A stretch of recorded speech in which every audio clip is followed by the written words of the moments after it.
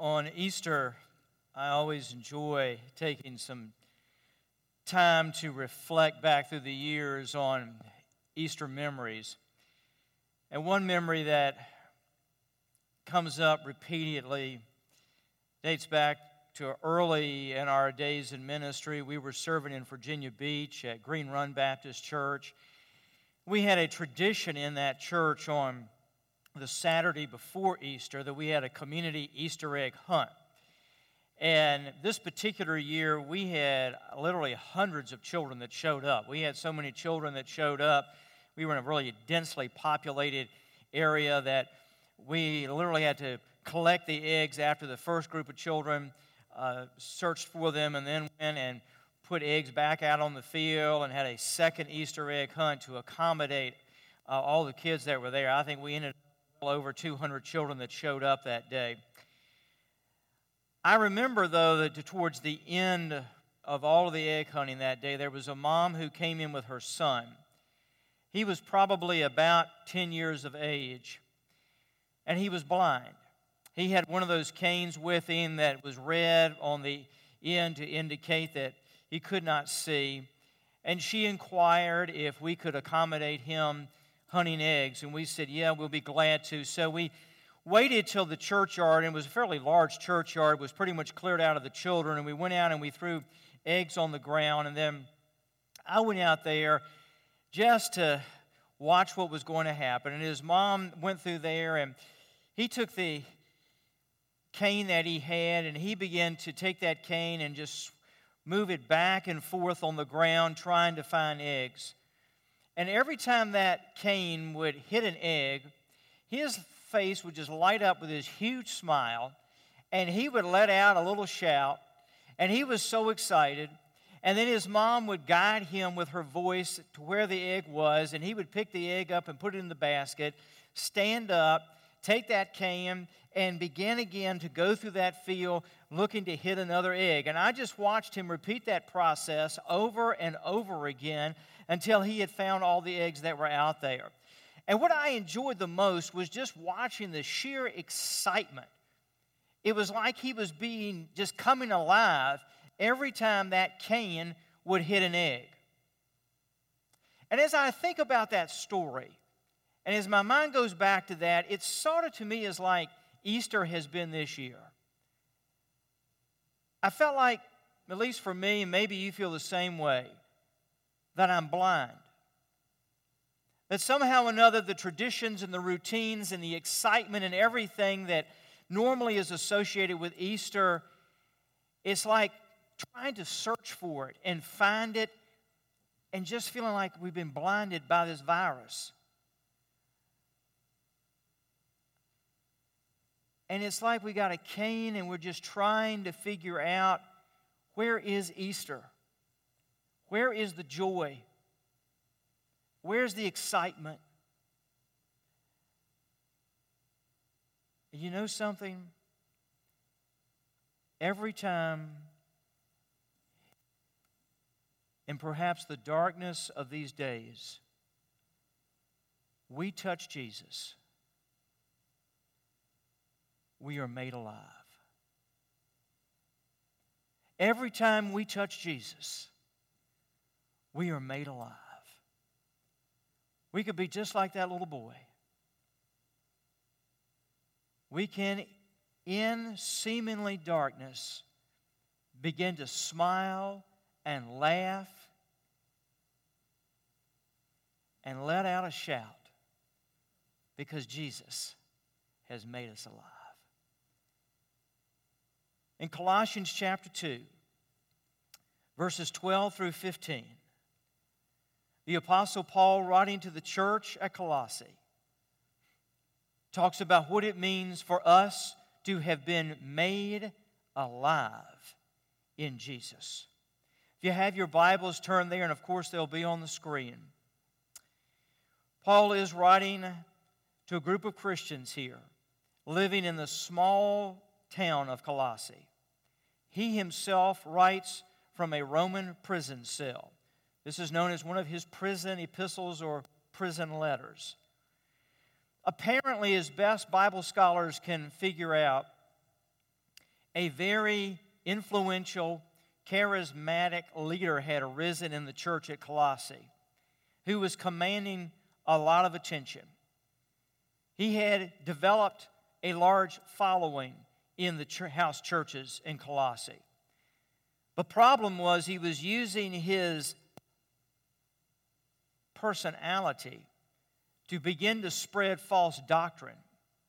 And the doctrine that he was spreading, which was in many ways devouring who Christ is, lowering the esteem of Jesus as the only Son of the living God, as all supreme.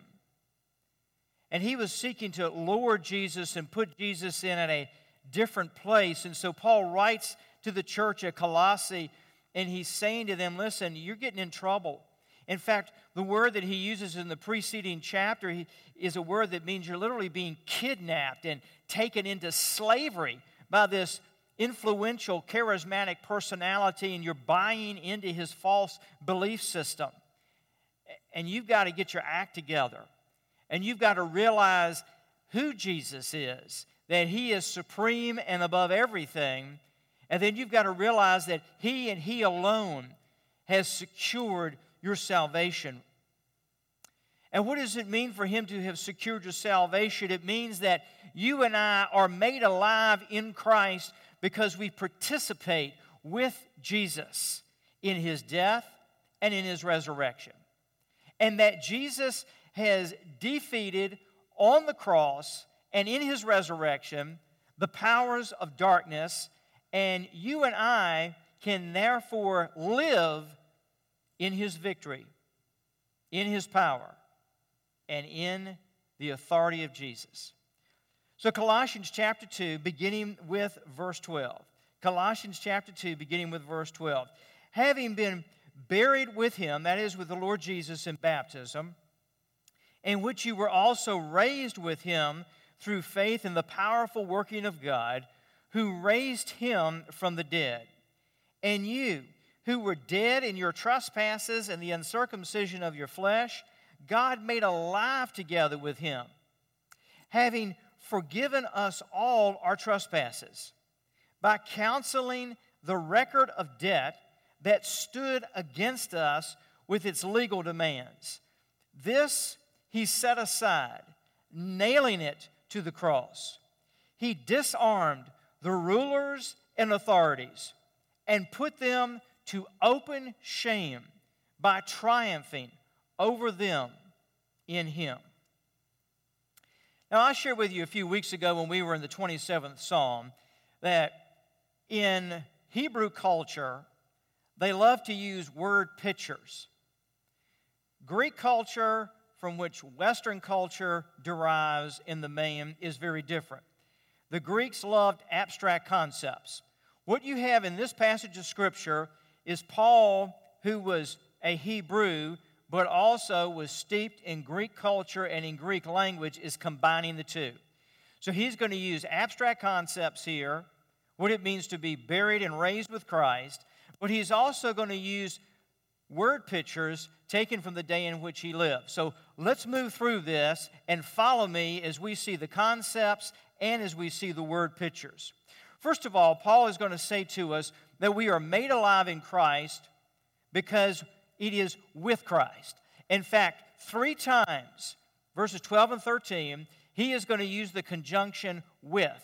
Now, it's translated with in our English Bibles. It is literally a Greek word that is used on the front of several words here 3 different times to mean with. Now, I like to describe it this way. The Greeks were very interested in the way they devised their language. They like to do what I call smush words together. And this is what I mean by that. They would take conjunctions often or anything else they needed to try to express what they were trying to say and literally smush it into a word to sort of make up a word together. And that was totally okay in Greek language. Now, if you try that in an English class, you get red marks all over your paper. But with the Greeks, that was a great way to do it, to express. So what they do is they just take this idea of width, and he just keeps smushing it in over and over again. And what he's trying to say is we can identify with Jesus. We share with Jesus in what he has accomplished. Now, let's look at the first of the three widths. He says that we have been buried, verse 12, with him in baptism. Now, what in the world is Paul talking about there? First abstract concept we come across. We have been buried with him in baptism. Let's think about baptism.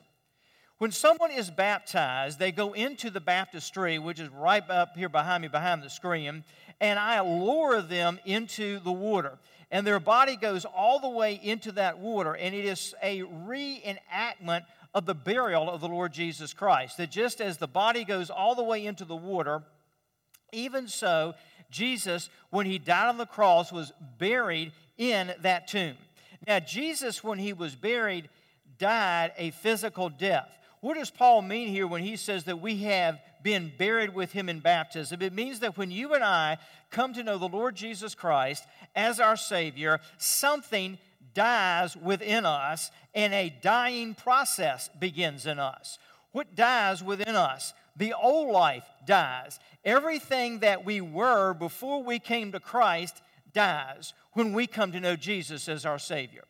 And a dying process begins in us, and that is that we begin to die to sin. We begin to die to the power of sin. We begin to die to the guilt of sin. We die to the shame of sin. When you and I come to Jesus, we all come to Jesus with some kind of track record. All of our disobedience, all the screw-ups, all the mess-ups, everything that we have done prior to coming to Jesus. We carry all that baggage and that mess in there.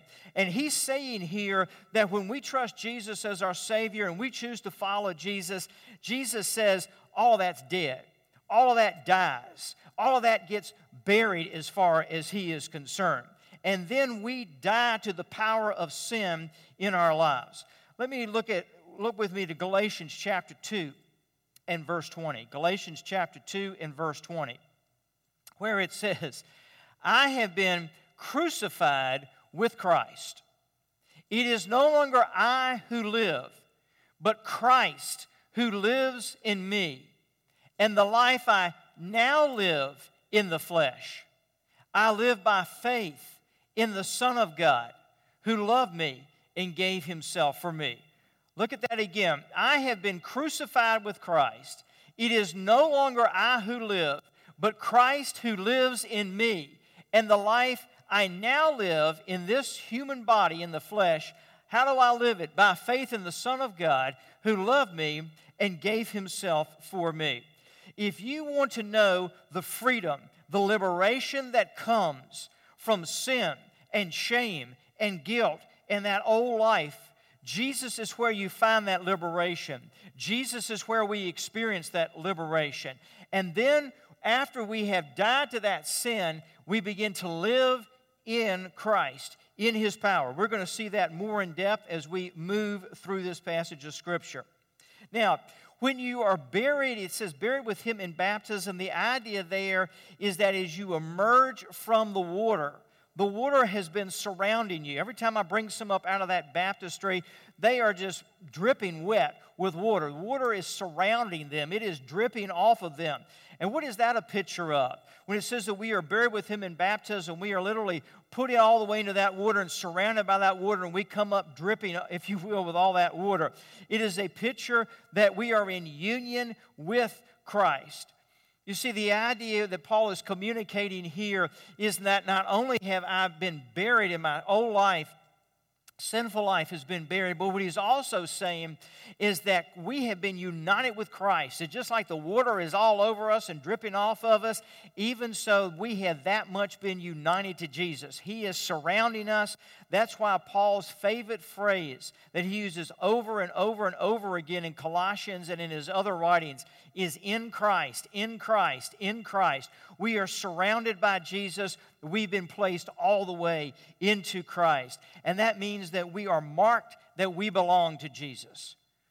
whatever we're not sure about in life from day to day, as a follower of Jesus, I know that I'm in Christ, that I am marked as His, that I belong to Him. The greatest reality of your life as a follower of Jesus is that you belong to Jesus. You are marked as His. Now notice verse 12. He said, you were also raised with Him. Again, notice the use of with. You were also raised with Him. What does it mean to be raised with Him? It means that we have been given new life with Christ. The same power that raised Jesus from the dead is the same power that is at work in us. That power that raised Jesus from the dead was not just power to be displayed in a garden tomb on that first resurrection Sunday.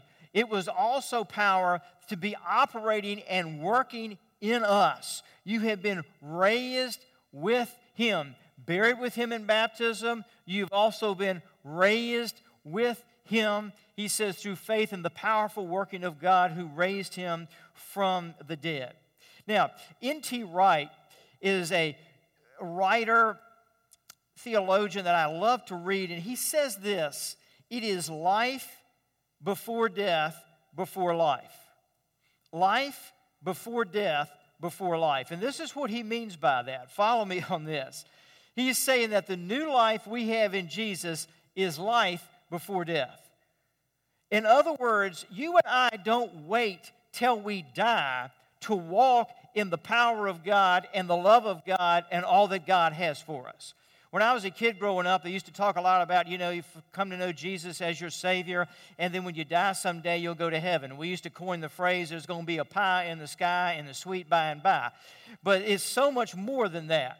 Because the life that He has for us, this resurrection life that He's got for us to walk in His power, is not something that's just reserved after you and I die. It is life before death.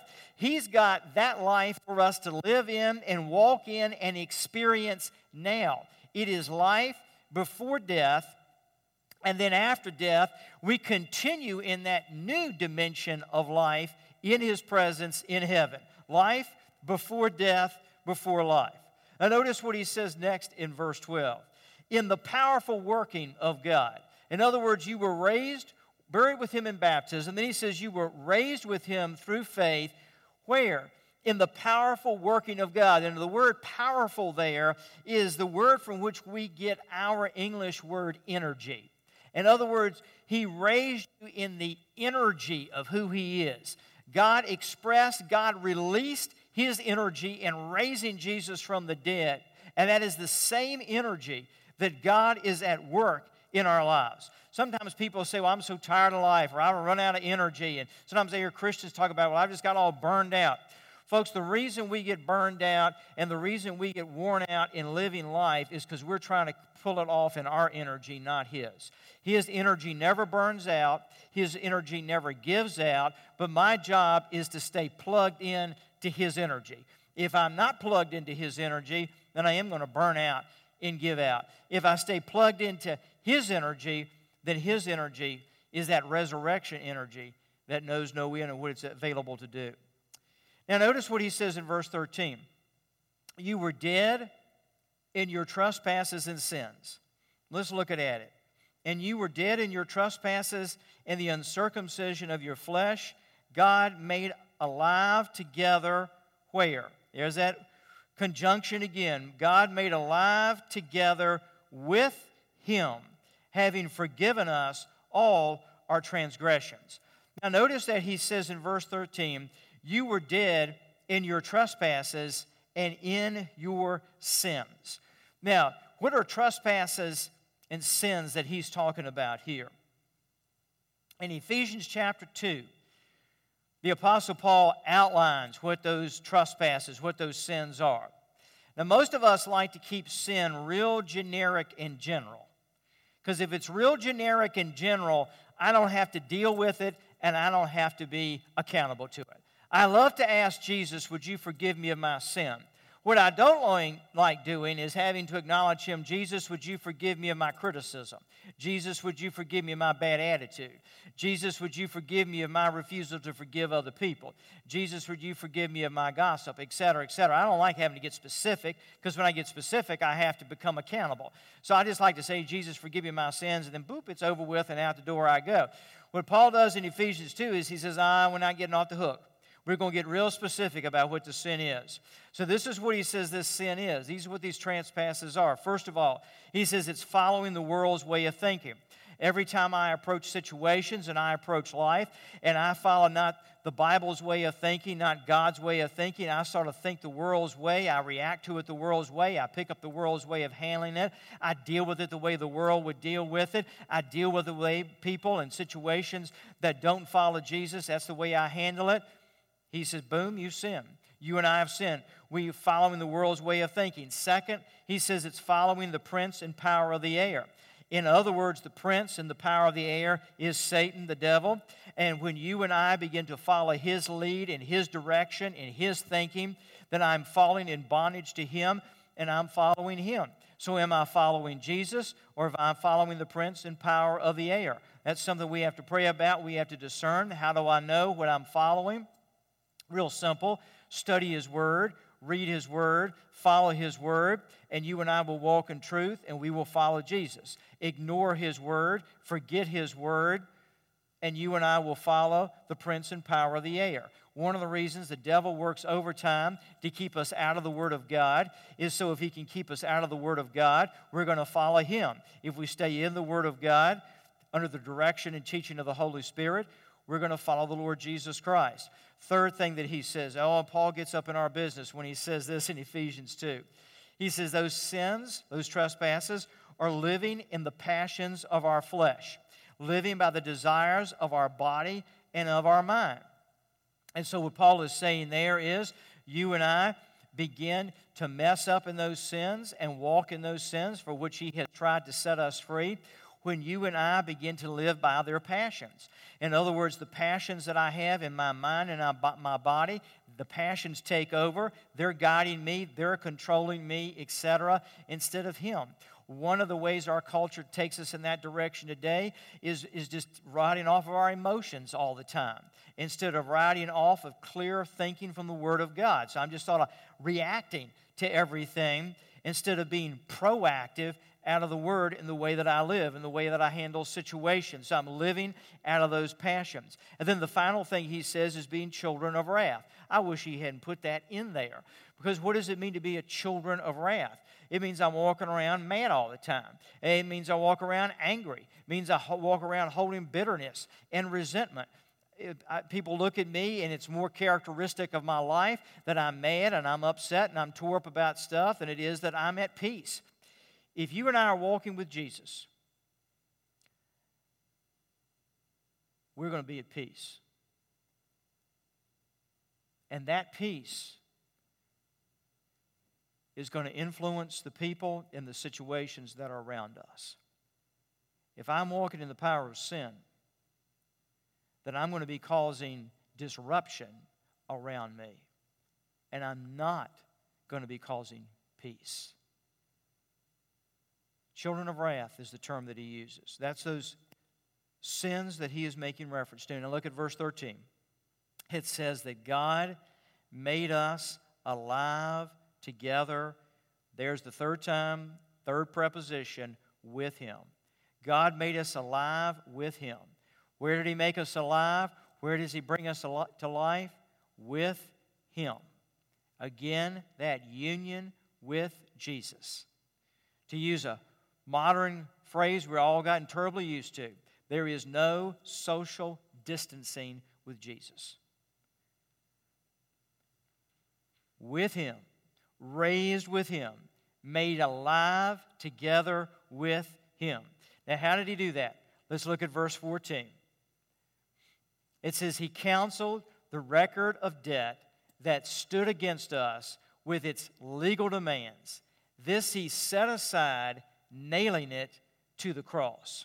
Now, there's some beautiful imagery that's used here. This is where Paul is going to go from abstract concepts that we've just looked at So now he's going to go into word pictures. Follow me on the word pictures he's using here.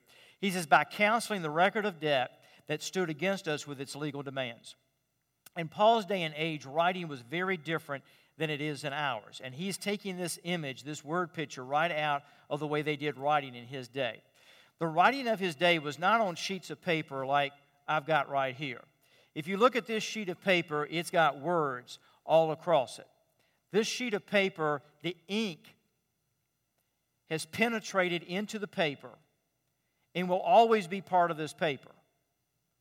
Because the chemistry of ink today that we use is designed to go on a sheet of paper and penetrate into a sheet of paper so that it becomes part of the paper. That's not the way it worked in the ancient world. The paper of the ancient world at the time Paul wrote was papyrus paper. I found out on the internet last night you can order to this day forms of ancient papyrus paper. In other words, they have perfected and know how to make paper just like they did in ancient Egypt. So the paper of Paul's day was this ancient papyrus paper. Now, the paper was pretty tough and thicker than this. The ink of that day did not have the same chemistry as ink today has.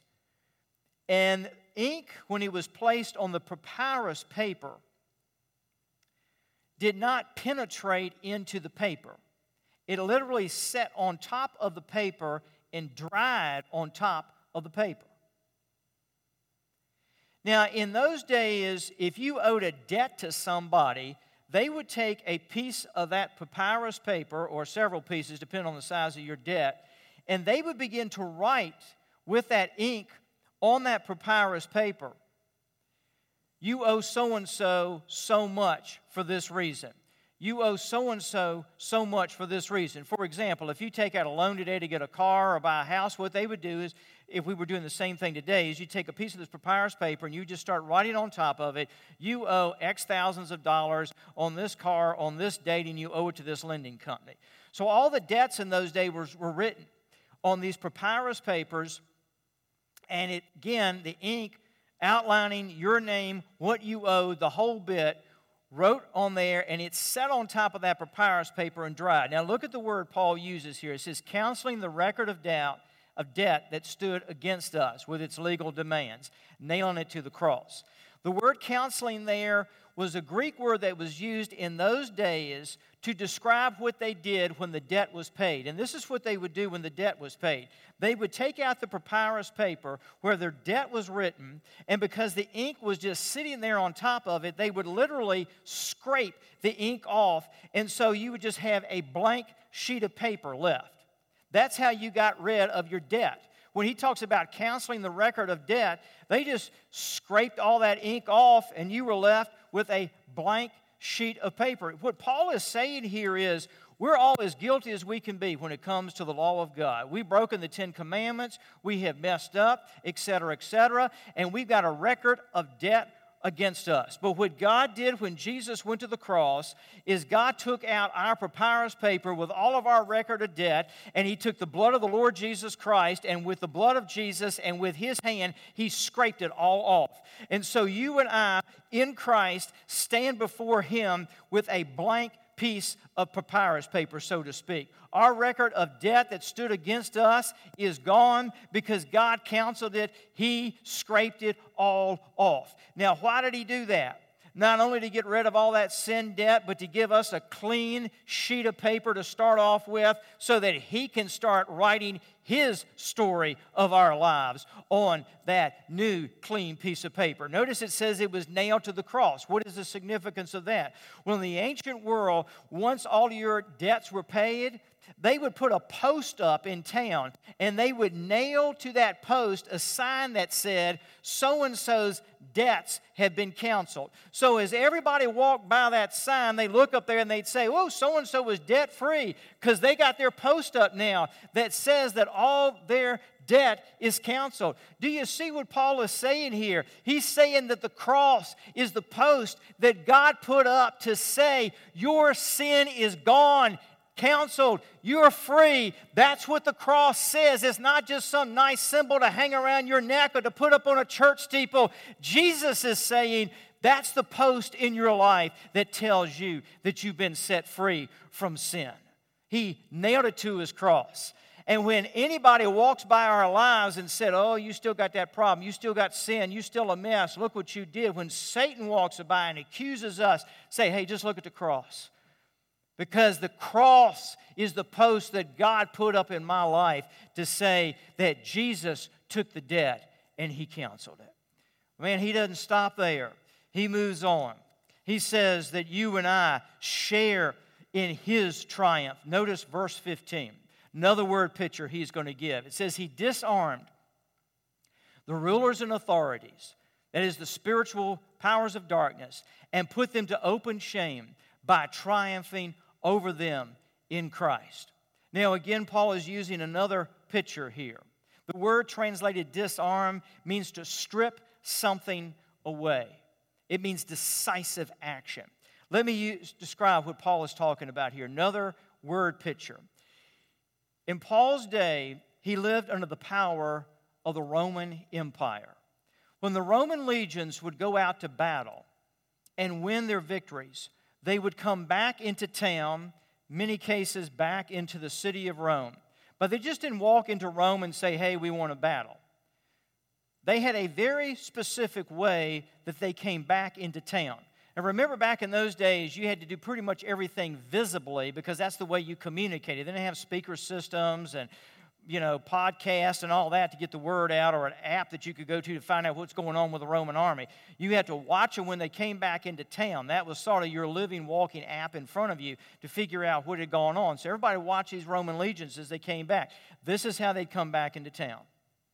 First of all, the general who had won the battle would head the military procession, and he would be seated upon a white stallion. Now, I don't have time to go into this, but you go into the book of Revelation, how is Jesus pictured when he comes again? On a white stallion. They are picking up that imagery from the Roman Empire. So the general comes in on the white stallion. When they saw the general on his white stallion, they knew he had won the battle. Second behind him would be his army, in all of their military glory and in their uniforms and in all of their array. And then behind them would come the king and the leaders and the people who had been conquered. But this is what they did with the folks who had been conquered. The folks who had been conquered, when they went in and they took the city, would be dressed in the dress of their culture.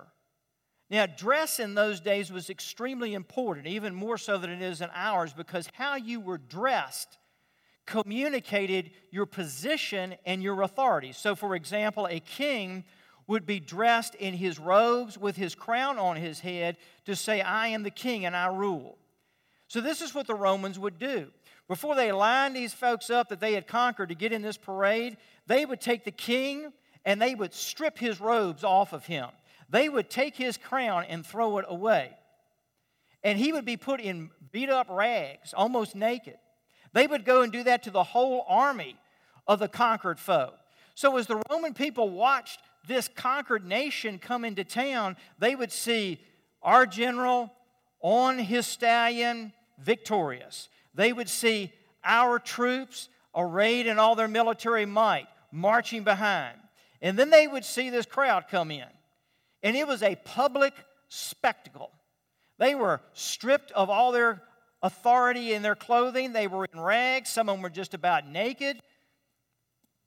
And it was a shameful thing to be a conquered foe and be in that parade going at the back end of that military processional.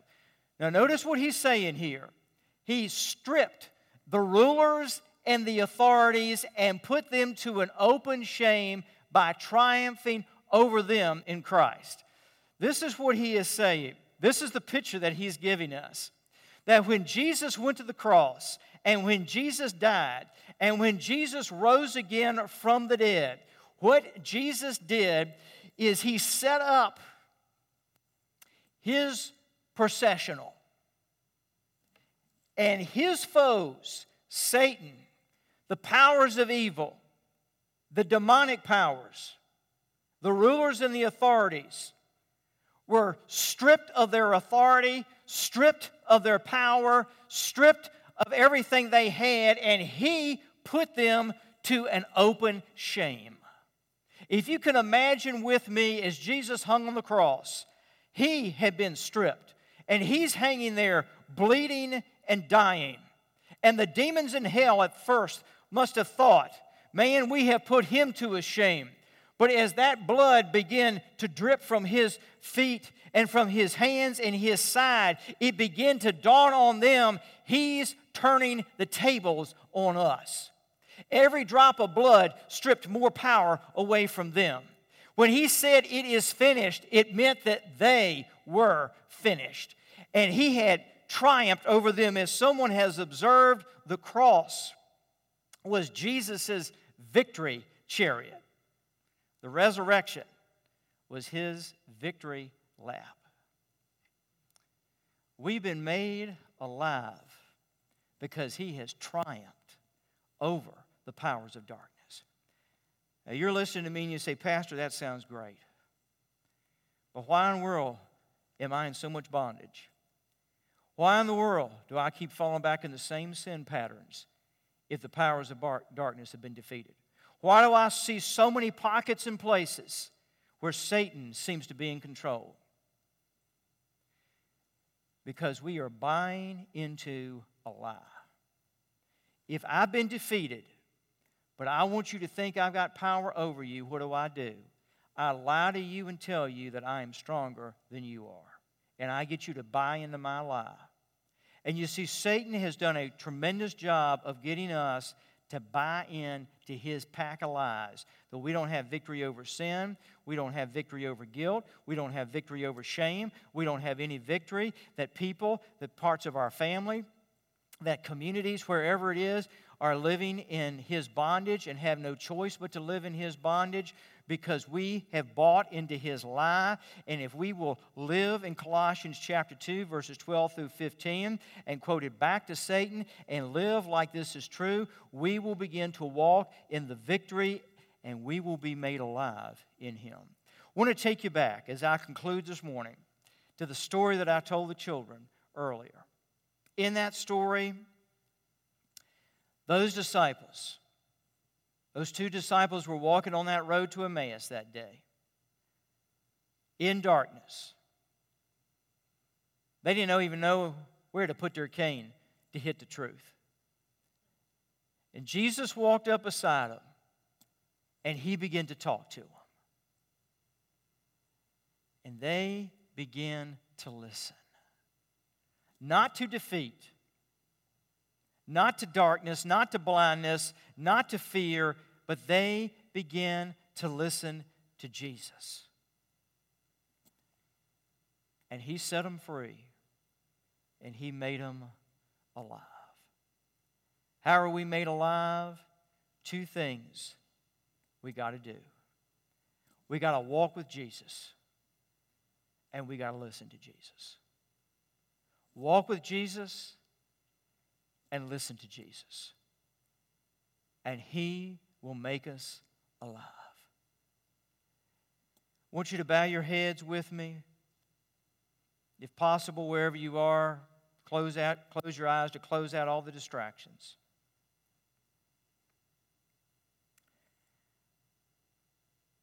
And if you have never asked Jesus Christ to be your Lord and to be your Savior, I want to ask you and I want to invite you right now to say to Jesus, Jesus, I want you to save me. I want you, Lord, to take out my sin. Lord, my papyrus sheet of the story of my life is so loaded with messes and failures and sin and screw-ups and displeasing you and you name it, Lord. And I just want to ask you to scrape it all clean. And I want to walk, Lord, in the victory that you got for me. And Jesus, I want you to raise me up. I'm flat on my face. I am all messed up in my sin and disobedience. Jesus, I want to ask you to cleanse me and set me free. I want to belong to you, Jesus. Tired of belonging to this other mess. I want to belong to you, Jesus. Come into my life. Right now, I ask.